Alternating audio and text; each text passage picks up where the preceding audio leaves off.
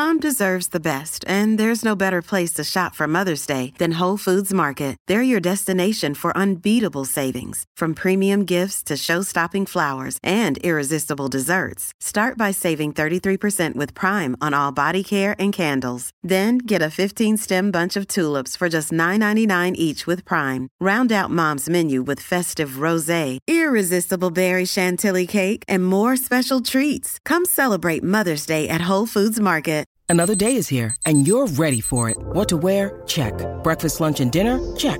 Planning for what's next and how to save for it? That's where Bank of America can help. For your financial to-dos, Bank of America has experts ready to help get you closer to your goals. Get started at one of our local financial centers or 24/7 in our mobile banking app.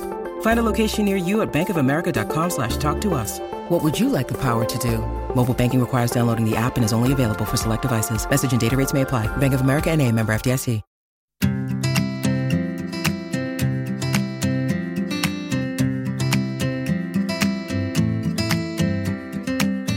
Hi and welcome to the Deliciously Ella podcast with me, Ella Mills, and my husband and business partner, Matthew Mills. Hi everyone. Our podcast, Delicious Ways to Feel Better, is a weekly show focused on everything that matters to us at Deliciously Ella. We believe that feeling good is a holistic 360-degree approach to our lifestyles, and that wellness is about so much more than just what we eat or how we exercise. It's also about our relationships, our mindset, our sleep patterns, our stress levels, and how we look after ourselves on a day-to-day basis. On this podcast, we'll be breaking down all of these topics, looking at absolutely everything that impacts our mental and our physical health, and sharing the small, simple changes that will hopefully inspire you to feel better. Thanks so much for your questions again this week, and for all the amazing feedback on the Trussell Trust partnership that we announced last week. We are really so proud of it. We're so excited about it, and we just really appreciate all the feedback that's come through. As always, any feedback, any episode requests, any questions, please do get in touch. podcast@deliciouslyella.com. So the first question that we have today is about other podcasts. And I know lots of our listeners are always looking for other things to listen to.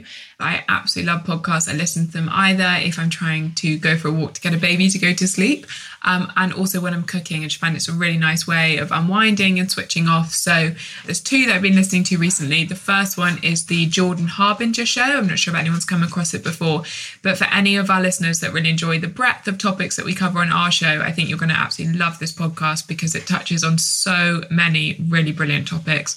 They've got weekly interviews with brilliant guests, and they've pulled together like genuinely very useful, very practical insights on pretty much every aspect of your life, from your work to your relationships. And it all just focused on transforming your thinking, which really resonates with me, as that's everything that we try and do. Two particular recommendations. I absolutely loved his interview with Russell Brand on releasing ourselves from addiction. And there's also an episode with the actor Matthew McConaughey, and that is so brilliant as well. And then my second recommendation, for people who are looking for podcast recommendations, I think this is the one you really need, which is the podcast Castaway with Laura Whitmore. And it's basically the podcast for podcast recommendations. Laura interviews celebrity guests every week to find out what they're listening to. And through that, she uncovers basically all of the best podcasts out there. So you'll get recommendations on everything from mental health to comedy, love, crime, and fictional series. Both the Jordan Harbinger Show and Castaway are available on all normal podcast platforms, Apple, Spotify, wherever you listen. And I'll put both names in the show notes below if that's helpful. It is the most beautiful, glorious day here. There's a kind of sense of spring and optimism in the air. So I had to pick this question today because I'm going on that theme of optimism, which is, what are you most looking forward to when lockdown starts to end? Gosh, playing golf again. I'm an absolute avid golfer. I play every weekend. It's my moment of real headspace. Ella, bless her, gives me the green ticket to go out and play every Saturday morning, and I absolutely love it. I've time with friends and time to be in fresh air and just completely clear my mind. So definitely golf, and counting down the days until March the 29th when we're allowed to play again. Every time it's a sunny day, he looks outside and says, I can't believe I'm not playing golf today. It's so beautiful. But we have appreciated the Saturday mornings with him, and I have appreciated the second parent role a lot with the two tiny ones at the moment.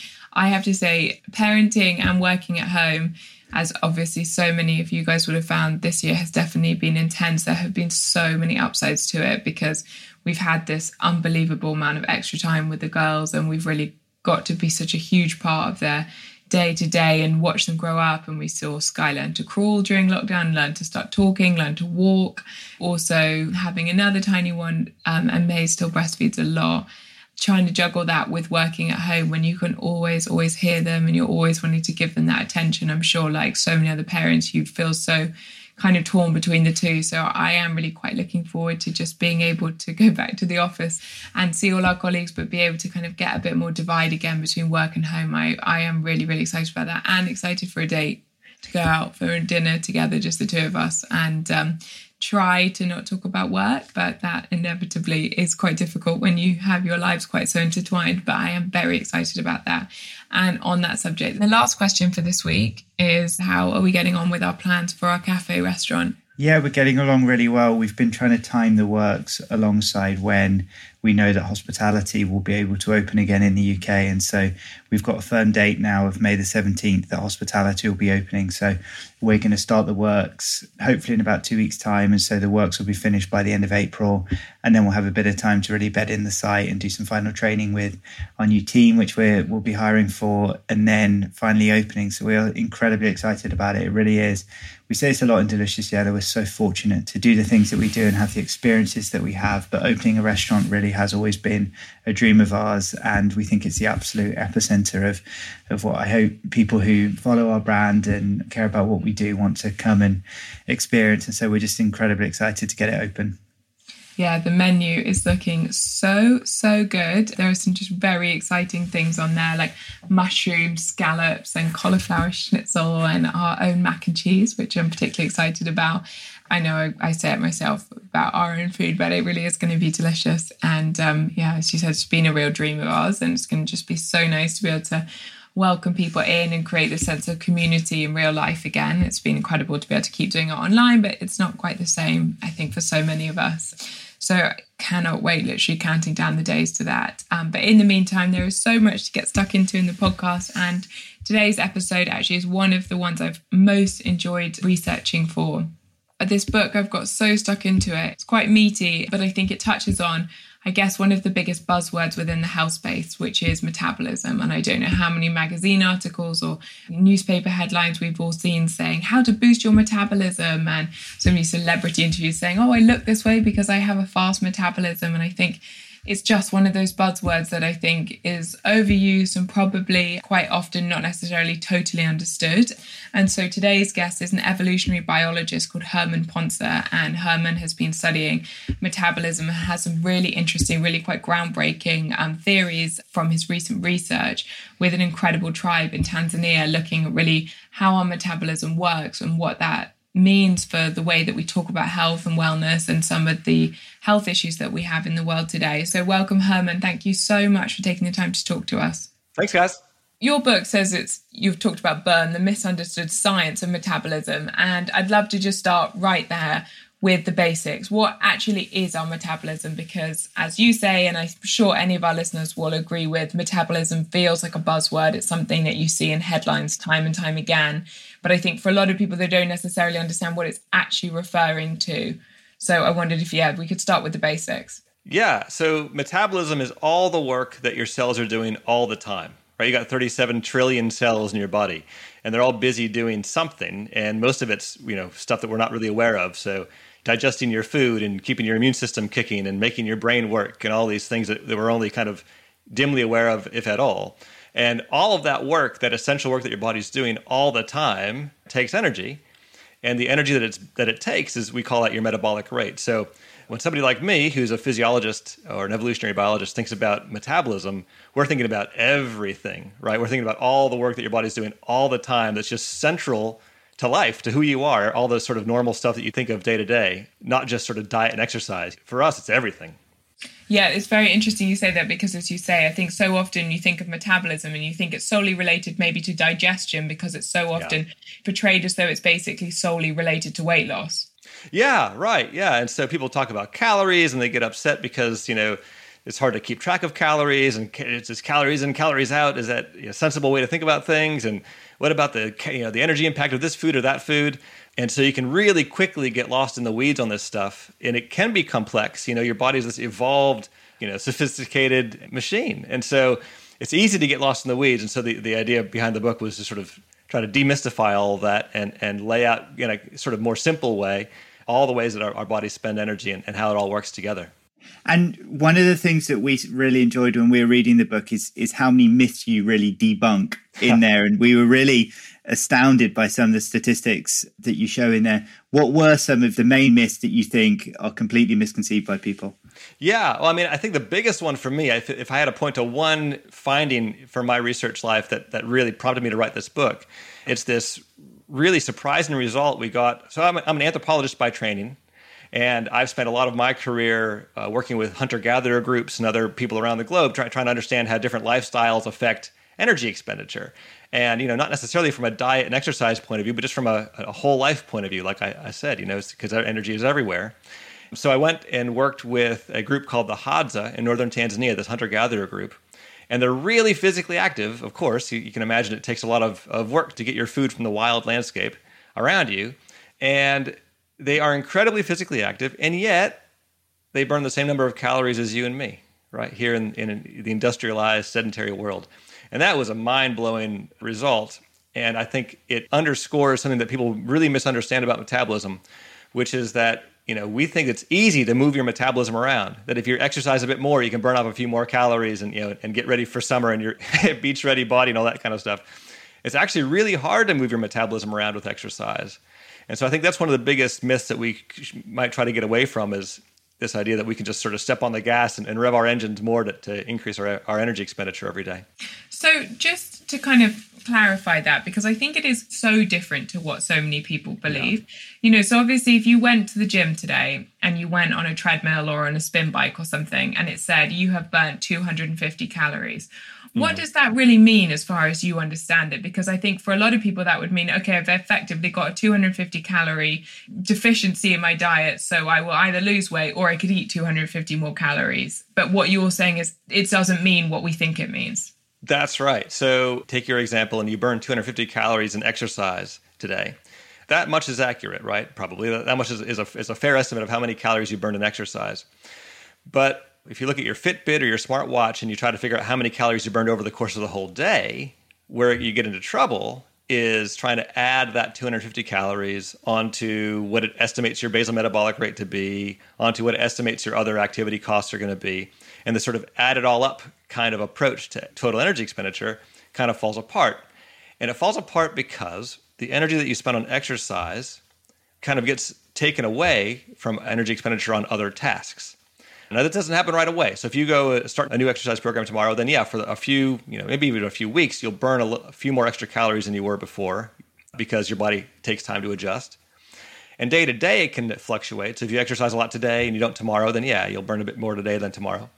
But what we're finding is your body's really clever at adjusting to sort of long-term changes in lifestyle, so that the more active you are, your body suppresses energy expenditure on other stuff, immune function, for example, inflammation, that kind of thing, and kind of makes room for your new active lifestyle. And so you're not burning any more calories than you were before you started your exercise program after your body adjusts. That's very interesting. So the treadmill will tell you that you are, but in reality, the entirety of your day and of all the energy that every single one of your cells is using is actually exactly the same. And as far as I'm aware, that's what you were saying in your book, that you were studying this tribe who was so active, and yet they were burning the same number of calories across the day that someone who's just sitting at their computer and barely walking. Yeah. It was a total surprise. I mean, because I went into that study, I think, with the same mindset that most other people have, which is that we'd see really high expenditures, right? I mean, that's what we knew we'd find.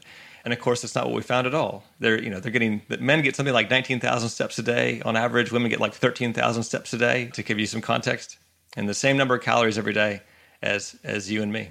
And so what does that mean? I mean, one of the things you refer to in there, well, I think there's two bits actually, sorry, I'd like to pick up. There's a study you mentioned, which I thought was very interesting, which is that if you therefore started a new exercise regime today, 2 years from now, the study estimated that you'd weigh effectively the exact same that you did today. So it's not effective for weight loss. And then I guess that taps into the second part of the question that I wanted to go into, which you talk very much about how this relates to the current obesity crisis, and that it very much points to the fact that exercise is not The sole answer. Yeah. The work that we did with the Hadza and other groups too, I should say, it's not just the Hadza, we found the same result other places. It was one of those great scientific kind of aha moments that unlocks and kind of makes sense of a lot of other research, right? So for decades, we've known that exercise is kind of a poor tool for weight loss. Like you say, after a couple of years of a new exercise program, your weight's most likely going to be basically where it was when you started, right? Your body's going to adjust. And so those results kind of help explain how your body adjusts. Your metabolic rate actually changes, and the way your body spends calories changes to adjust. And of course, that has, that's directly related to how we think about obesity, right? Because if you look at the National Health Service's, fact sheet on obesity, or WHO or CDC, they'll all tell you if you want to cure obesity, then you have to watch your diet. They usually say that, but you also have to exercise. And what these results say is, you should exercise anyway. It's really important. But the metabolic effects that you think you're getting aren't going to be there. You're not going to lose weight with exercise. It is so interesting. But one of the things that you then did look at, which again, I was absolutely fascinated, was a study on The Biggest Loser show. Yeah. And about how they were able, possibly in a negative way, to fundamentally, for the more long-term, alter their metabolic rate, which I guess taps into the whole conversation about metabolism and yo-yo dieting and extreme weight loss, and that actually can alter your metabolism, but not in the way that you would want it to. Yeah, right. So again, I think the evolutionary perspective is really important here. For 500 million years of vertebrate evolution, losing weight's been a really bad sign. We have a long evolutionary history of not wanting to lose weight. And so we have all these adaptations in our metabolism and everything else that help us actually make it really hard to lose weight. And we saw some of that with the Hadza work and the metabolic changes there to exercise. But you also see it when you try to crash diet and hugely calorie restrict, like they did with the Biggest Loser study. And those folks, their metabolic rates plummeted, And why? Well, because, again, as you starve yourself, your body is signaling. There's all sorts of signals that say, we're starving, we're in trouble, right? And your body responds by putting on the brakes in your metabolic rate and trying to sort of arrest that change in body weight.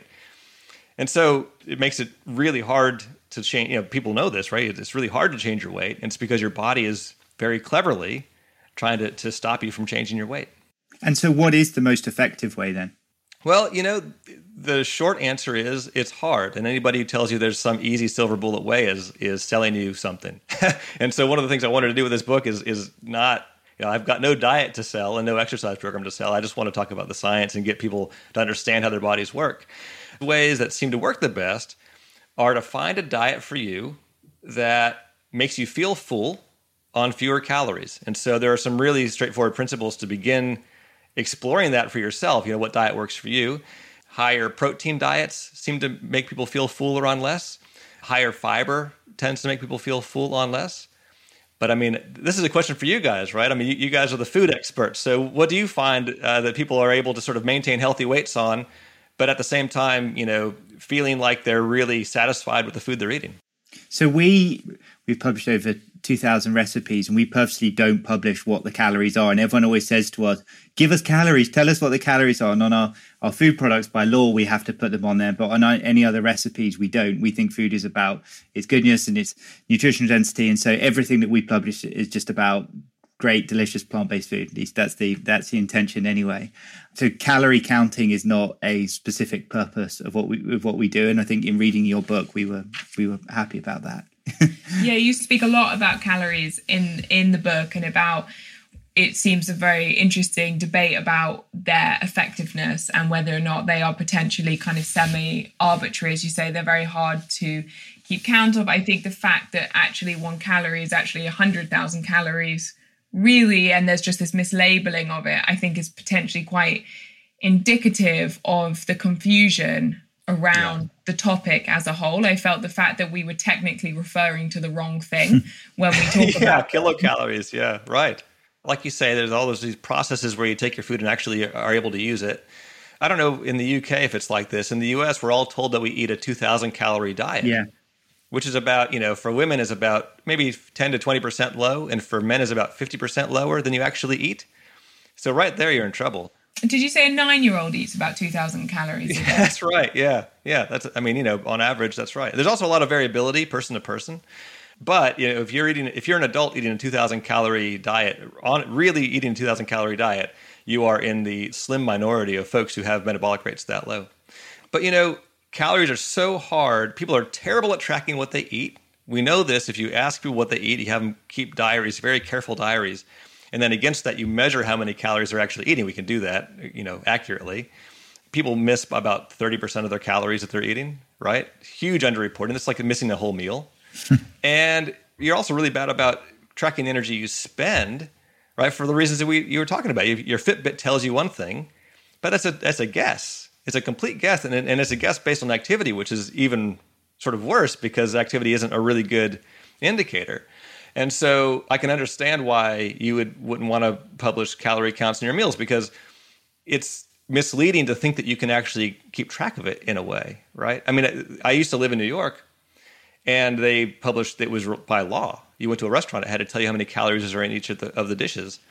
And I don't think it had any effect at all, because people have do such a bad job, not intentionally, of course, but it's just so hard to keep track of your calories that it's not very useful information. And I think people get really frustrated too and think, oh, then calories don't matter, right? And I think that's sort of, as a physiologist, that's a frustration for us because, of course, calories do matter, but good luck trying to keep track of them if you don't have the tools of a laboratory at your disposal. Hey, it's Ryan Reynolds, and I'm here with Keith, co-star of my upcoming film, If, only in theaters May 17th. Do you want to tell people the big news? All right, I'll do it. Sign up now and you'll get unlimited for $15 a month and 6 months of Paramount Plus Essential Plan on us. MintMobile.com/switch. Upfront payment of $45 equivalent to $15 per month. Unlimited over 40 gigabytes per month. Face lower speeds. Videos at 480p. Active Mint customers by 531.24 get 6 months of Paramount Plus Essential Plan. Auto renews after 6 months. Offer ends May 31st, 2024. Separate Paramount Plus registration required. Terms and conditions apply if rated PG. Yeah, absolutely. And I think one of the things that I found very interesting as well is I think when you're talking about the metabolism, as you said, you're talking about the body as a whole. And I think for me, at least the way you talked about it and about these 37 trillion cells and the fact that it's taken over 2 billion years for us to become these kind of multi-complex organisms that we are today, and all of the different processes that have to take place for example, a calorie to become, one molecule of ATP that you can actually then use as energy in your body. It gives such appreciation of the fact that we're sitting here, we're having this conversation. And while we're doing that, there is just this unbelievable buzz of activity happening in every tiny, tiny drop of all of our bodies and every person we can see out the window and everyone within this vicinity. And it's interesting, we just go about our daily lives and we're so far removed from the appreciation of that. I know that's one of my biggest passions. I'm a real nerd for this sort of thing. I find it so fascinating because I think it's so easy to take it all for granted. And I found the way you spoke about it really made me check in and appreciate that. And I think what's interesting is, again, I think so often, and I know you say it, like we can be kind of very oversimplistic with the way that we talk about things like energy, metabolism, calories. And actually, there's so much of our bodies that need this energy and require this energy in order to do what they do. And you say the brain and the liver are the organs that are using the most amount of energy. And the brain weighs less than 3 pounds, but it burns over 300 calories, for example, a day. And that learning is more expensive in terms of calorie expenditure than thinking. And I wondered if you could tell us a bit about that, because I thought that was really fascinating. Oh, that's one of the most exciting things to come out of the world of human metabolism in the last few years, I think, is people using PET scans to track energy use by the brain. And we used to think that, an ounce of brain had a certain number of calories it burned, just to sort of, and the bigger your brain got as you grew, the more energy it burned. It was just a one-to-one relationship there.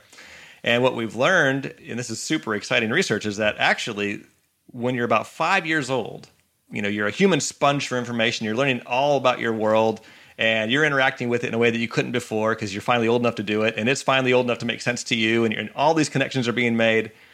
Your brain is sort of this white hot sea of metabolism going on as you're making connections and breaking up ones you're not using, and it's just a really exciting time in your brain, and it burns lots and lots of calories. And we could see that kind of dynamic stuff happening in the rest of our bodies as well throughout our lives.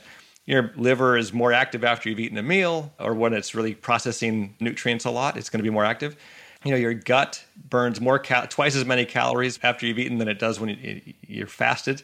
And your immune system can get cranked up and then come back down depending on the pathogen burden and all that kind of stuff. So again, like all the stuff that we don't see and we kind of ignore is actually a lot of the drama that's happening in your body in terms of the metabolism.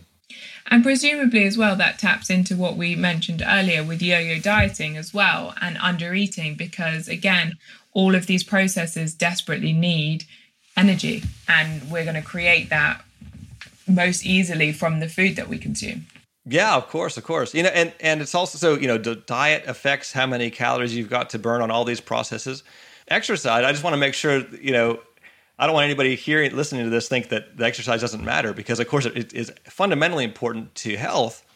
But one of the reasons it's so important is that it changes the way that you spend your calories, right? So you spend more on exercise, then you spend a bit less on things like inflammation. You spend a little bit less on things like stress reactivity, right? And so we know that exercise is so good for us for all these reasons.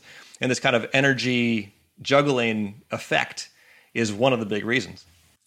It's so interesting to say, because it gives you such appreciation for everything that's going on, and it gives you such appreciation then when you're eating a meal, and to think about the fact that actually that then powers up all these processes that we so often forget are even happening. We probably don't even think about it in any given week necessarily for so many people. And I think, again, there's a few kind of myths that you touch on. And I thought one of them was quite interesting because, again, I guess it's a classic kind of headline clickbait topic, which is like, how to burn more calories, or like how to burn off this meal, or like, can you burn off this donut? And as you said, you actually exhale as carbon dioxide the meal to some extent. And I wondered if you could touch on that and, again, give our listeners a little bit more of an understanding. What is actually happening when we take that in order to make the body work? Yeah. So, everything you eat that you get nutrients from is carbon-based. So long molecules, hundreds of molecules long, a lot of carbon and oxygen bound together. And that's whether it's sugars or fats or whatever, proteins as well. And so you eat all this food, and the fats that you eat get broken down into fatty acids. All the carbs and sugars that you eat all get broken down into sugars, right? Which is why a potato and honey, for example, are going to get broken into the same kind of mix of simple sugars in your blood. And then those fats and sugars are sort of get mixed through your bloodstream and pooled into cells to make energy. And how does that work? Well, let's take a sugar molecule, for example, which, glucose is your typical sugar molecule that your body uses. All the starches that you eat, for example, get broken down eventually into glucose molecules. So a glucose molecule gets pulled into your cell, and what your cell starts doing inside the cells, you start sort of ripping it apart. And as you rip apart this glucose molecule and chop it up, and a lot of this happens in your mitochondria. If you've heard of the mitochondria, a lot of this chopping up is happening there. Every time you pull it apart, it's like pulling apart Lego or something like that, right? It's like pulling apart Tinker Toys, and you hear that snap, right? Well, that snap is used, your body harnesses that energy that gets released from pulling apart the molecule to charge up these rechargeable batteries that we all run on called ATP. So ATP is that it's not a molecule that gets burned up like petrol or something like that. It's a rechargeable battery that goes from ADP to ATP in the charged state. Where does it get the energy to charge from? Well, from popping those carbon molecules off the molecules that you eat. Well, then what happens with all those carbon molecules that you've pulled off? Well, you got to get rid of the carbon. And actually, the way that you get rid of it is you breathe it out. So all the carbon dioxide that you breathe out, the carbons in that air are from those molecules that you pulled apart. And you don't sort of turn that carbon somehow directly into energy. It's actually the energy is from popping the molecules apart. That's how you charge your ATP. And so, and then you breathe out the carbon dioxide. That's a very short course on Metabolism 101 on how that works. But as you say, a lot of people don't understand that actually you're exhaling your food. And I wondered, again, coming back just to the word metabolism, when you read, for example, this will speed up your metabolism, say it's that, 10 foods that boost your metabolism. Is that all just totally incorrect? Yeah. Short answer, yes. So I have some coffee in here. Coffee will boost your metabolism a little bit. I mean, your body will adjust and get used to it, and you won't actually see it, But aside from that kind of thing, I saw a headline on a magazine in the store a few months ago, metabolic boosting water that would boost your metabolism 70%. I mean, it's just complete silliness, right? But I think it speaks to how little people have been taught about their metabolisms that sounds possible, right? Well, maybe this can work. I don't know. Maybe ginger will increase my metabolism, and I love ginger. but it's not going to change your metabolism, right? I mean, you're a much more robust system than that. So yeah, all of those metabolism boosting things are either completely bunk or, I mean, there are drugs that will boost your metabolism, and they're incredibly dangerous because if you start messing with how your mitochondria work, you can really do damage. So there's a small number of drugs that are controlled, and you shouldn't be on anyhow, that will actually affect your metabolism. And the over-the-counter food stuff, supplement stuff is all just hype. Yeah, so every powder and shake that you see on a shelf that tells you it will boost your metabolism, that is just nonsense. It's just silliness. Yeah. Yeah. And also, again, and I guess I know we touched on it at the beginning, but just to reiterate, your metabolism is everything that's happening in your body. So you don't want to boost that anyway. It's not like you can boost your metabolism and lose 10 pounds overnight. No, that's right. Think about what your body is really built for. It's evolved for. It's evolved to survive and reproduce. Now, we don't have to use it that way. We have a choice. We can do whatever we like with our bodies. But that's what your body is built to do. And so it's actually a really kind of robust system. It can take the daily changes in diet and activity level, and it kind of evens it all out to make you a functioning human.